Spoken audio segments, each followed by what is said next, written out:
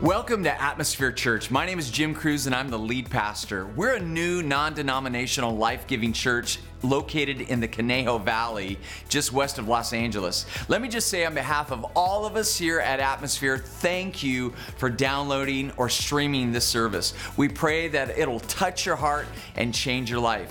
In addition to bringing you today's service, we want to make ourselves available to you in any way we can. Please leave a comment if you need prayer or if you want to speak with one of our leaders in any struggle that you may be facing right now. We will be sure to respond to anything you need in your life. Here at Atmosphere, we believe that we should never forsake the gathering together with other believers. Don't use this recorded service as your church experience. Get involved in the local church to the extent that the people there know you by name. If you live in the Southern California area, we would love to invite you to be a part of our community. For more information about our church, go to our official webpage at atmosphere.church. Finally, there's a lot of man hours that are put behind making services and resources like this available that are meant to help you grow and develop as a disciple of Jesus Christ. So if this service and our other resources bless you, would you consider giving back to Atmosphere Church to support not just these things, but to also support the creation of even more resources for you and really for others who are also desiring to grow in their faith? To make a financial donation, simply click on the link on our site that says donate, and your gift of any amount is greatly appreciated. Remember, when you give to Atmosphere Church, you're actually giving through Atmosphere to change lives in our church, in our city, and literally around the world. We've already prayed for you that today's message would speak directly to your heart and empower you to live the life that God has called you to live. Enjoy the service. 1 Thessalonians chapter 5, verses 16 through 18, it says, rejoice always. How many times should we rejoice? Always. It says, pray without ceasing, and then in everything give thanks, for this is God's will for you in Christ Jesus. We talked about this a couple of weeks ago, how if you want to know what God's will is, it starts with learning to be thankful. That God's will and gratitude are interwoven. And so if you want to know what God's will is for your life, it begins by you figuring out how to be grateful in your life. Now, what I love about this is not just this verse is spelling out what God's will is, but it's telling us some good, practical, how to live for Christ things. Rejoice always. It's easy to say, harder to live out, because there are those times where we don't feel like rejoicing. Maybe we have a lot of sorrow and loss going on in our life, and it just doesn't feel good to rejoice. But Paul's saying, hey, rejoice always. And I have to say, a lot of these letters he's writing, he's in prison. So for a guy to say, hey, rejoice always, and we're going to get to another part where he is in the Philippian, or he's writing to the Philippian church in prison, and he says, rejoice always. Again, I say rejoice. But pray without ceasing. That means to never stop praying. And as a young believer, I thought, wow, I'm always supposed to be on my knees praying, and how am I supposed to get anything done? And I realize now in the maturity of my faith that we're supposed to have this ongoing connection with God that isn't just about going into your closet and getting on your knees and folding your hands and closing your eyes. That God wants to have an interactive relationship with us that's ongoing. It never stops. And then the last part is, in everything, give thanks. Now, giving thanks is a natural thing that takes place in our souls when we are directly benefited in some way. When there's some good outcome of our life, it's a natural thing to be thankful. Maybe even write a thank you card or do something like that. But notice here it's saying, in everything, not just the things that benefit us, but in everything, in all seasons of your life, give thanks. Now, there's a scripture in Hebrews that always has kind of got me thinking about the idea of praise. Now, we just sang some songs together, right? We call it praise and worship. A lot of times, if you're, used to church culture, you're used to people saying, hey, it's praise and worship time. And I like the scripture in Hebrews. It says, through him, then, let us continually offer up a sacrifice of praise to God, that is the fruit of lips that give thanks to his name. The word praise there in Hebrew, it's yada.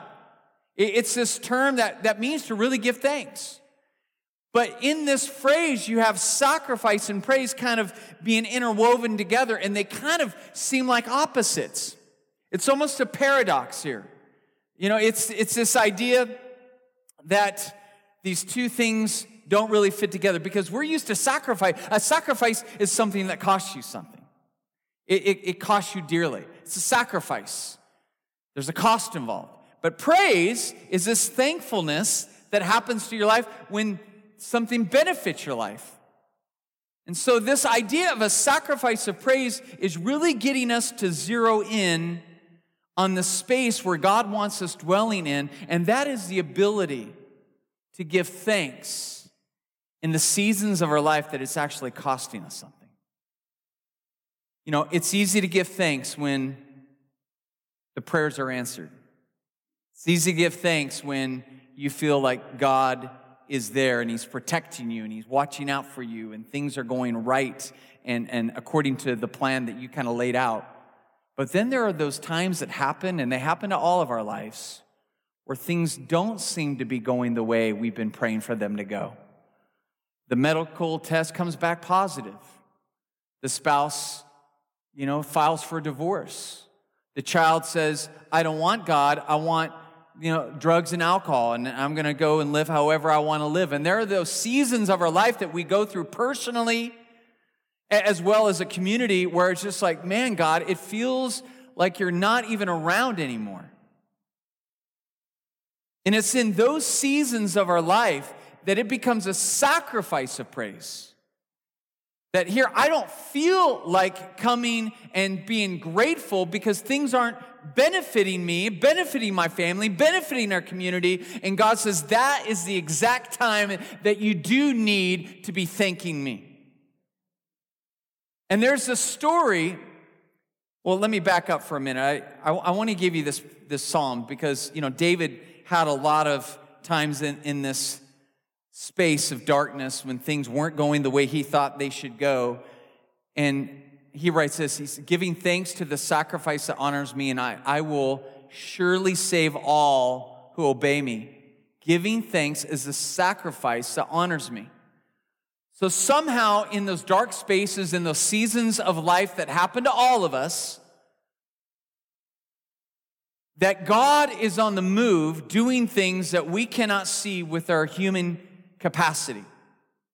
Where there's this built-in trust that he wants us to have, that he's an all-good God, and that no matter how much the darkness is, his light will always punch out the darkness. And it's that we need to celebrate. It's that we need to know that God always wins at the end. And he's saying, trust me. And then when you honor me like that, that's when breakthrough happens for your life. In Acts chapter 16, there's this crazy story where the Apostle Paul was an evangelist, and he's going and he's spreading the message of Jesus and the hope of Jesus and the resurrection of Jesus to all the Jews and all the Gentiles alike. And it was getting him in trouble. And everywhere he would go, there would either be a revival or a riot. And the Jews at the time were not into this message that Jesus was the Messiah because they had just crucified him. So they didn't want to sign their name to that. And so they were the main ones trying to get Paul to shut his mouth. And so it lands him in prison like it did very often. And he's in prison this time. And they heard about these Christians that sometimes they had these miraculous escapes that nobody can explain. And so in this particular time he gets arrested, they put him in the jail and they tell the jailer, hey, we've heard about these guys. They're sneaky and they can escape. So you do your job, or else if he gets out, it's your life or his life. So that's kind of how they told this jailer. And it says, and the jailer, having received such a command, threw Paul and Silas in the inner prison and fastened their feet in the stocks. But about midnight, say with me, but about midnight, that's key, because midnight is a representation of the darkest part of the night. But about midnight, Paul and Silas were praying and singing hymns of praise to God, and the prisoners were listening to them. I mean, just let me paint this picture, okay? Now, some of you have the experience of, you know what it's like to be incarcerated. All right, I heard a couple stories this week from some of you. I'm like, what? There's some stories in this building right here. I'm just saying. I'm just still getting to know everybody. All right? And don't worry, we background all of the people working with the kids. All right? So you're like, who's working with my kids? So here, Paul and Silas, they're incarcerated. They're behind bars. And not only that, now they're chained up. And I know you guys have seen the images of the prisoners chained up on the wall. If not, you've been through Pirates of the Caribbean at Disneyland. You see the skeleton guy. He's on, he's in the stocks, and he's there. And Paul and Silas are at their darkest moment. I call it their midnight moment. And Paul is over there telling Silas, hey, Silas, give me a beat. What? Yeah, man, let's sing. How about God's Not Dead? God's not dead, he's surely alive. Can you imagine that mentality that you should be in a space where you're bummed out, nothing is going the way you want it to go. You feel like God has forgotten you. Like you stepped out in faith to do some things thinking like you were going to win the world, and the world now has turned against you and is just basically wanting you to die. And Paul is in that space, in that moment, saying, I want to sing some songs. Folks, that is the kind of attitude that honors God and also brings you a breakthrough.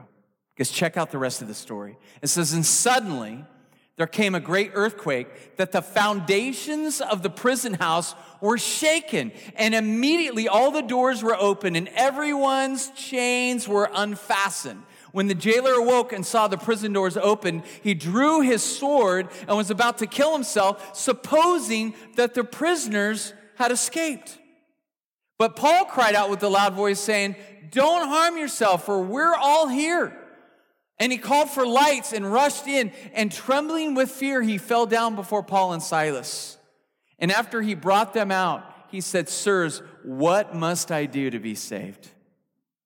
Because let me tell you, your attitude at your darkest moment becomes the greatest light for somebody else that is also in a dark moment. It says they said, believe in the Lord Jesus and you'll be saved, you and your household. And they spoke the word of the Lord to him together with all who were in his house. And he took that very hour of the night and washed their wounds. And immediately he was baptized, he and all his household.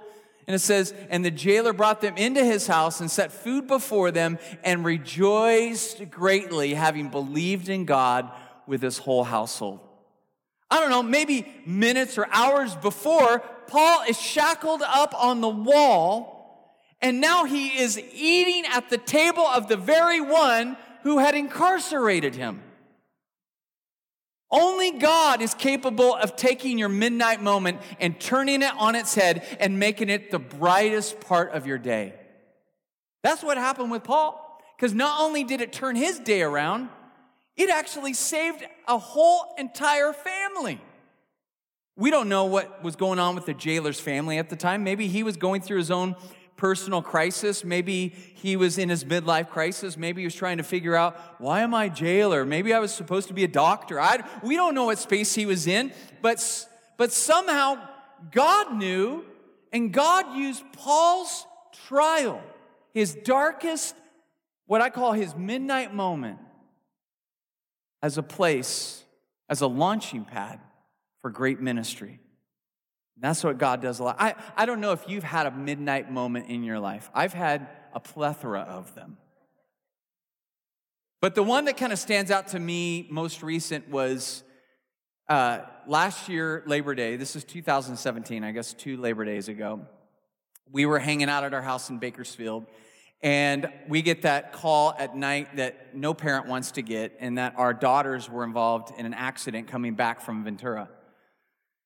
And of course, an accident on the freeway is never going to be a small accident typically. And so my wife is translating this. She's crying, and I'm trying to figure out what's going on, and I'm talking to my daughter. So my daughters were like, Dad, we're okay, but we're hurting. The ambulance is here. We're going to the hospital in Santa Clarita, and I'm in Bakersfield. I'm like, okay, I'm getting my stuff. And I had an hour to go and think about all the crazy stuff that's going on, right? And when you're thinking about the severity of a situation, we never minimize it. We always maximize the severity, don't we? It's like, oh my gosh, they're dying, internal bleeding. And I'm a little bit better than my wife. So we feed each other in those spaces, but we're there and we're driving down and I'm taking care of my daughters and it's just a surreal feeling seeing your kids on, the gurneys and x-rays and testing them out. And it was just, this thought came over me. I'm a pastor. I've done several funerals. I've done probably 100 or so funerals. And I understand that life is really fragile. Even though it feels like it's going to go forever, it's really fragile. In one moment, you're just gone.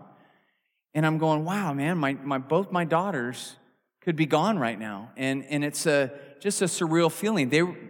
They turned out to be okay, and God's hand was on them. But in that season of life and driving down there, I didn't know what condition they were in. But you know what I did? I turned my radio on, and I began playing worship music. And I began claiming to God, saying, I don't know the severity of this situation, God, but I know one thing, that you stand above anything that happens on this earth. And so I'm trusting you right now over anything that I see with my eyeballs here on this earth. And I just fixed my eyes on him, and I just began just worshiping in that space. And I'm telling you, breakthrough was happening. And I'm not going to say that ended up healing my daughters or whatever that, but I will tell you, it healed my heart. Because my heart was going into a dark place in that moment. And I needed a personal breakthrough so that thing didn't drag me in, because those midnight moments have the capacity to throw you in a pit to make your soul feel like there's never going to be another day of your life where you're going to be out of this pit. That's what I'm talking about. Have you had one of those moments? Maybe you're walking through a moment right now. Maybe you know one of these families that have been impacted by the shooting or the fire directly, and you're just seeing this thing unravel, and you're just like, man, how can I praise God in this season of loss, in the season of hardship that is going on? And the bottom line is, it's not easy. That's why it's a sacrifice. You have to make a decision with your own will to say, I am going to praise God, even though right now I don't feel very much like praising God. See, God didn't give Paul anything he hasn't given to us. Paul simply was tapping into God's kingdom, I think, better than a lot of us do. He had the same Holy Spirit that we have, but yet he was tapping into it in a whole different way. Let me give you the 3 reasons why I believe it's imperative to be grateful in your midnight moment. Let me give you these, and I'll put these on the screen. You guys can take notes if you want. But number 1, it keeps me continually aware of the presence of God. When I'm praising God, it's keeping God in the situation. Because if you've been in a midnight moment, that thing can be screaming at you so loud, that's all you start seeing in your life. Things can get really fuzzy really quick. Your job, your family, everything that is not in that midnight moment, everything just kind of phases out. So it's essential that we keep in alignment and keep reaching out for the presence of God so we can see God in the midst of this. Because what happens is, with our problem, the thing gets out of sync and we always scale up our problem. We never scale down the problem. The problem always is bigger than what it really is. It's never smaller, right? Now, I don't know if most people, I should say, are like that. We're worst case scenario in everything. And so what happens is, when we start magnifying God in that space, what we do is we properly scale down the problem that we're facing.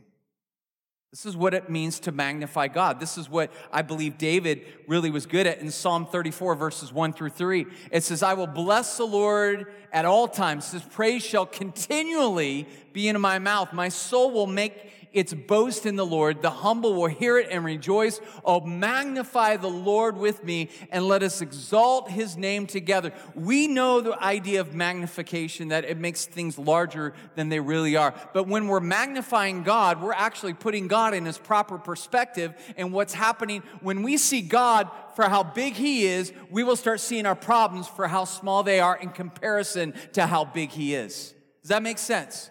It keeps the scale in order. It keeps you from feeling like this problem is going to put you in this pit and put you in this darkness for the rest of your life, because God is greater than the darkness. So often we focus on the difficulty and we stop being aware of the magnitude of the glory of God. Number 2 is it reminds me of the mighty acts of God, both biblically and personally. What I mean by that is one of the reasons we have these Bibles, that we study the Bible, is it's supposed to help our faith. It's supposed to help us when we get into situations in life, that we read these mighty acts of God, how this whole group of people were faced with all of this opposition, and they had no way out, and God parted the Red Sea so they would have a way where there seemed to be no way. And stories like that are in the Bible because inevitably, in all of our lives, we will end up in a position where we feel stuck, and the same God that made a way where there seemed to be no way for the Israelites is the same God that will show up in your life and make a way that seems to be no way. It's to encourage you. Matter of fact, there's a whole psalm in Psalm 105. It just goes through the mighty deeds of God, one after another. Why? To encourage everybody. Because everybody goes through midnight moments and get really discouraged. So it's important that we're studying the Word of God and we're reminding our soul of the mighty acts of God in the past, so that we will know the same God that did the mighty acts in the past is the same God that is capable of doing mighty acts in the present. We have to remember that. So the scriptures tell us these stories to remind our souls. But also there's those experiences that we have personally where God showed up in the past. And here's the problem. We forget the things that we ought to remember, and we remember the things we ought to forget. That's the problem. And the things that God has given us breakthrough before, a week goes by and we forget it. That's why, I have a running log on my notepad on my iPhone of all of the ways that God has met me in situations where I just saw his hand do things. I call them God stories. And if you have a smartphone and you have one of those little notepad apps, keep a running notepad of the simplest, littlest, smallest ways God shows up, and as Scotty says, he winks at you. It's called a God wink. And everybody has God winks happen in your week. But if you don't write them down, next week, you're going to go back and go, man, Lord, I need you to come through for me. I need you to come through for me. I can't remember a time where you ever came through for me. God's like, oh yeah? Go to your notepad. Go look at all of the ways that I've come through for you before. Remind you of something. Because see, the more you're reminded of the faithfulness of God, even in our midnight moments, from midnight moments past, what it will do is it will encourage your soul that God is the great converter. Matter of fact, I have this slide. I don't know if this resonates with anybody, but this slide says Jesus is the great commander. I mean, he lived a life that he really wants us to live. So not only did he come to this world to die for your sin so that we could be made right with God, but he also came to be an example for us. Saying, if you really want to know how to be a great human being, then live like I've lived. So Jesus is the great commander saying, follow me. That's why I don't like the term Christian. I love the term follower of Christ. Because he's our great commander. If you just simply follow Jesus in your life, man, you're going to be a person other people are going to want to be around. Why do I know that? Because everybody wanted to be around Jesus. Well, except the religious people. They didn't care for him too much. So if you're really following Jesus well, how will you know it? All the religious people probably won't like you. But the people that aren't religious will really want to be around you. That's another sermon, all right? The Spirit is the great comforter. The Holy Spirit was given to us to help us, to comfort us, to connect us with the peace that only God can give us. That's why when He's on the move in your life, how do you know it? You have a peace that passes all understanding that's in your heart and that's in your mind. So He's our great comforter, but God is the great converter. In other words, God is the one that makes beauty from ashes.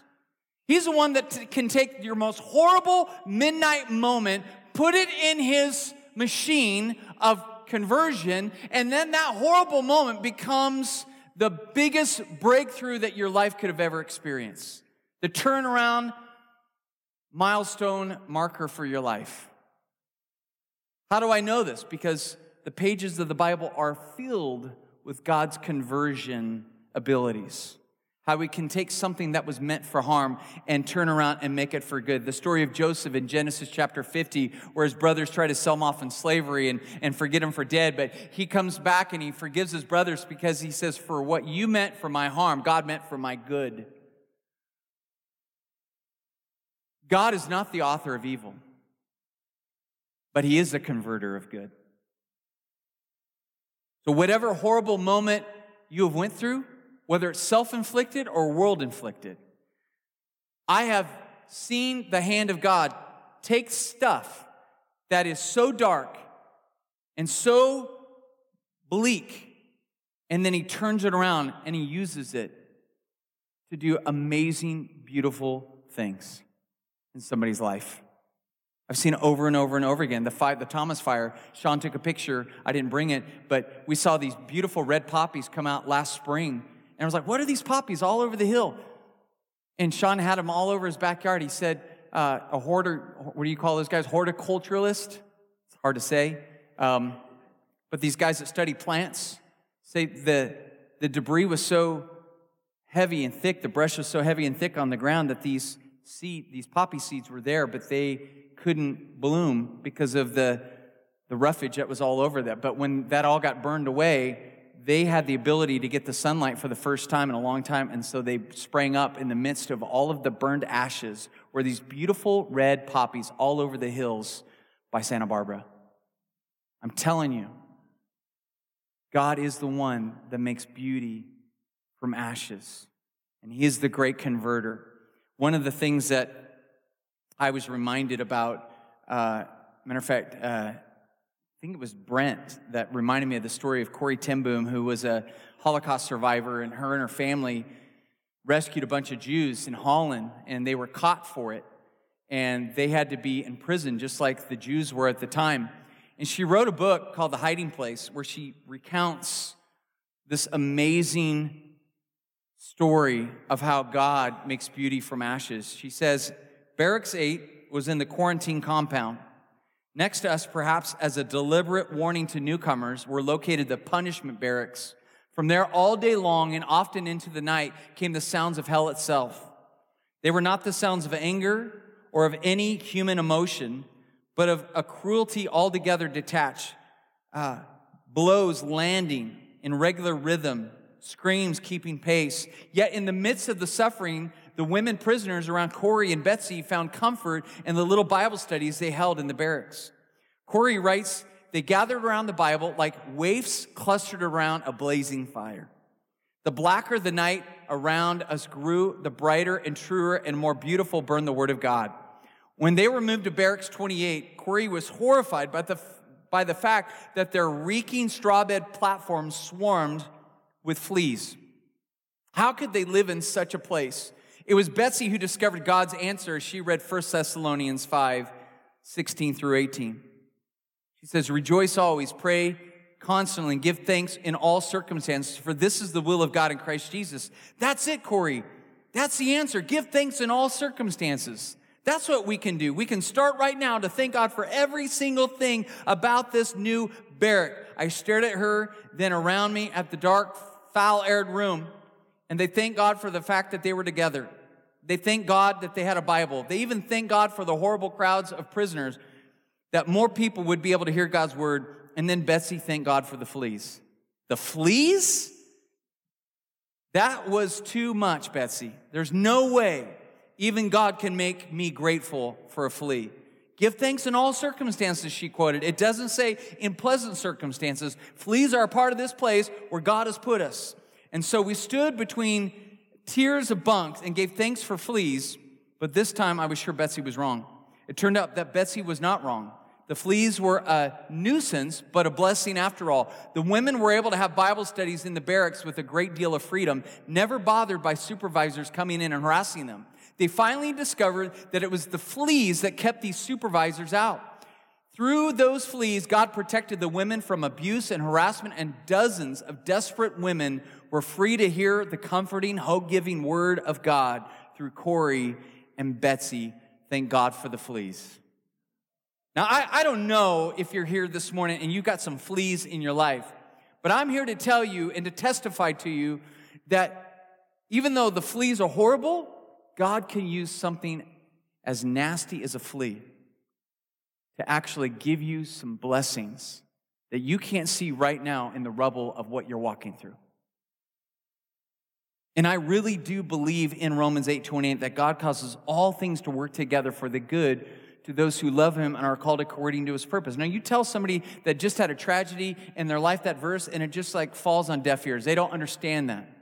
But now that we're in this place of healing, I can tell you that it's not because, God uses these situations and good comes out of it. He says, no, when you trust me and you allow me to move through the darkness, I will eventually make good out of the bad. I will make beauty from the ashes.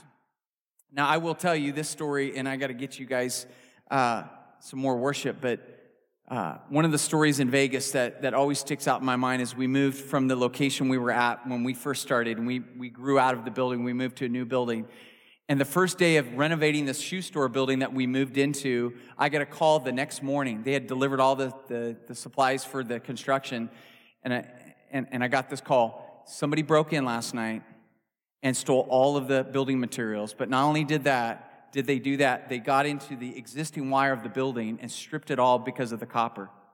So they took what was equivalent to about $300 street value in copper and caused $120,000 of damage. We were going to have to rewire the whole entire building. And I looked up at God and I said, God, how can good come out of this? And I started praying because I was super discouraged. I was like, man, this is not cool. Right? And I started rebuking the thief that took it. God, make him sick right now. I was mad. But I'm like, Lord, how are you going to make good out of this? And we went and we prayed as a staff. And the news got a hold of the story. And they came out and they wanted to talk about, this copper theft that came and did the damage. So we were up there and we were talking about the theft and how we're starting this new church in this area of town that's kind of being forgotten about in Vegas. And all these news cameras are out there. We're doing all these interviews. And pretty soon, like our church is popping up all over Las Vegas, this new church and this thing. We had donations coming in all over the place. Every dime that damage cost us was given to us through donations from an electrician friend and some other materials people that heard about our story. But not only that, the first week we were open, we had all of these people visiting our church. And we'd ask them, how'd you hear about our church? They said, well, remember when the copper theft happened and you were all over the news? I was like, hey, that church is right by my house. And I didn't even know there was a church that was going to move in here. So what the enemy meant to discourage us, God ended up putting it in his converter and made it this amazing testimony of our new church building. I thought that was cool. Let me give you two things. As I gave you the why, let me give you the how. I'm sorry, guys. Make a choice to rejoice. Philippians 4:4. And you guys, the band can come up here. Philippians 4:4, because I'm out of time. It says, rejoice in the Lord always. Again, I will say rejoice. I talked to you guys about this before. It's an attitude. You have to decide what your response is going to be. Because here's the reality of where we're at, is when we get into a situation that is really dark and it really feels like there's no way out of it, God is going to turn up something good, and he's going to take this situation with our attitude, and he's going to make it good. But it's about attitude. Paul's writing this from a jail cell, saying, hey, make a choice to rejoice. And this is how you will change your attitude. An attitude of gratitude, remember this a couple weeks ago, changes the altitude of your life. So make a choice to rejoice. And here's the second thing. How do we do this? Is we simply, you want to put that slide up there, we simply accept that heaven is your home. Accept it. This world is gnarly. It's dark, it's evil, it's cruel, it's painful. There's loss, suffering, hardship. But there's something in the midst of this world that God wants us to connect with. And that's Him. And He wants us to connect with Him so that we will be ready for what is real life, and that is the life to come. That heaven is our home. In John chapter 14, He says this. He says, don't be worried and upset, Jesus told them. Believe in God and believe also in me. There are many rooms in my Father's house, and I'm going to prepare a place for you. Now, it's Thanksgiving weekend, and some of the college students that came home this weekend, they were like so rejoicing, like home-cooked food, no dorm food, like a weekend. Like, I remember being a freshman in college, just like I could wait for Thanksgiving weekend just for that home-cooked food. If you know somebody that's ever been deployed overseas for the military, I mean, those guys are counting down days till they get home. I remember being in Africa, and I was away from my home for about 12 days, and I was like, man, I miss home. There's something about home. Maybe it's the bed, maybe it's the cooked food, maybe it's just the love of loved ones, but you know when you're staying somewhere that it's a temporary position, that there's a homeland waiting for you, and you can't wait to get there. And God wants to be so real in our soul so that when these dark times come, they're just little reminders that this isn't home. Peter, the other day I was reading the book of 1 Peter, it says that our stay here on earth, meaning that there's a check-in time and there's a checkout time. And their checkout time means that we get to go home. So when you really get your mindset fixed on that idea, it'll make the darkest moment here a little bit more hopeful. Because in heaven, there is no darkness. In heaven, there is no sorrow. In heaven, there are no tears. And that's our home. And may these midnight moments here just be a gentle reminder that this isn't home. God has prepared a place for you, that one day all of this is going to be done and you're going to be able to enjoy home. Let's pray. Hey, thank you for tuning in today to another message from Atmosphere Church. If this message has spoken to your heart, would you take a moment and share it with your friends? You can connect with us on YouTube, iTunes Podcast, Facebook, Twitter, and even on Instagram. Simply do a search for Atmosphere Church through these various platforms and click either the follow or subscribe buttons. It's another great way for us to be able to stay connected with you. And until next time, we pray you'll keep the faith, spread the hope, and live the love. God bless you.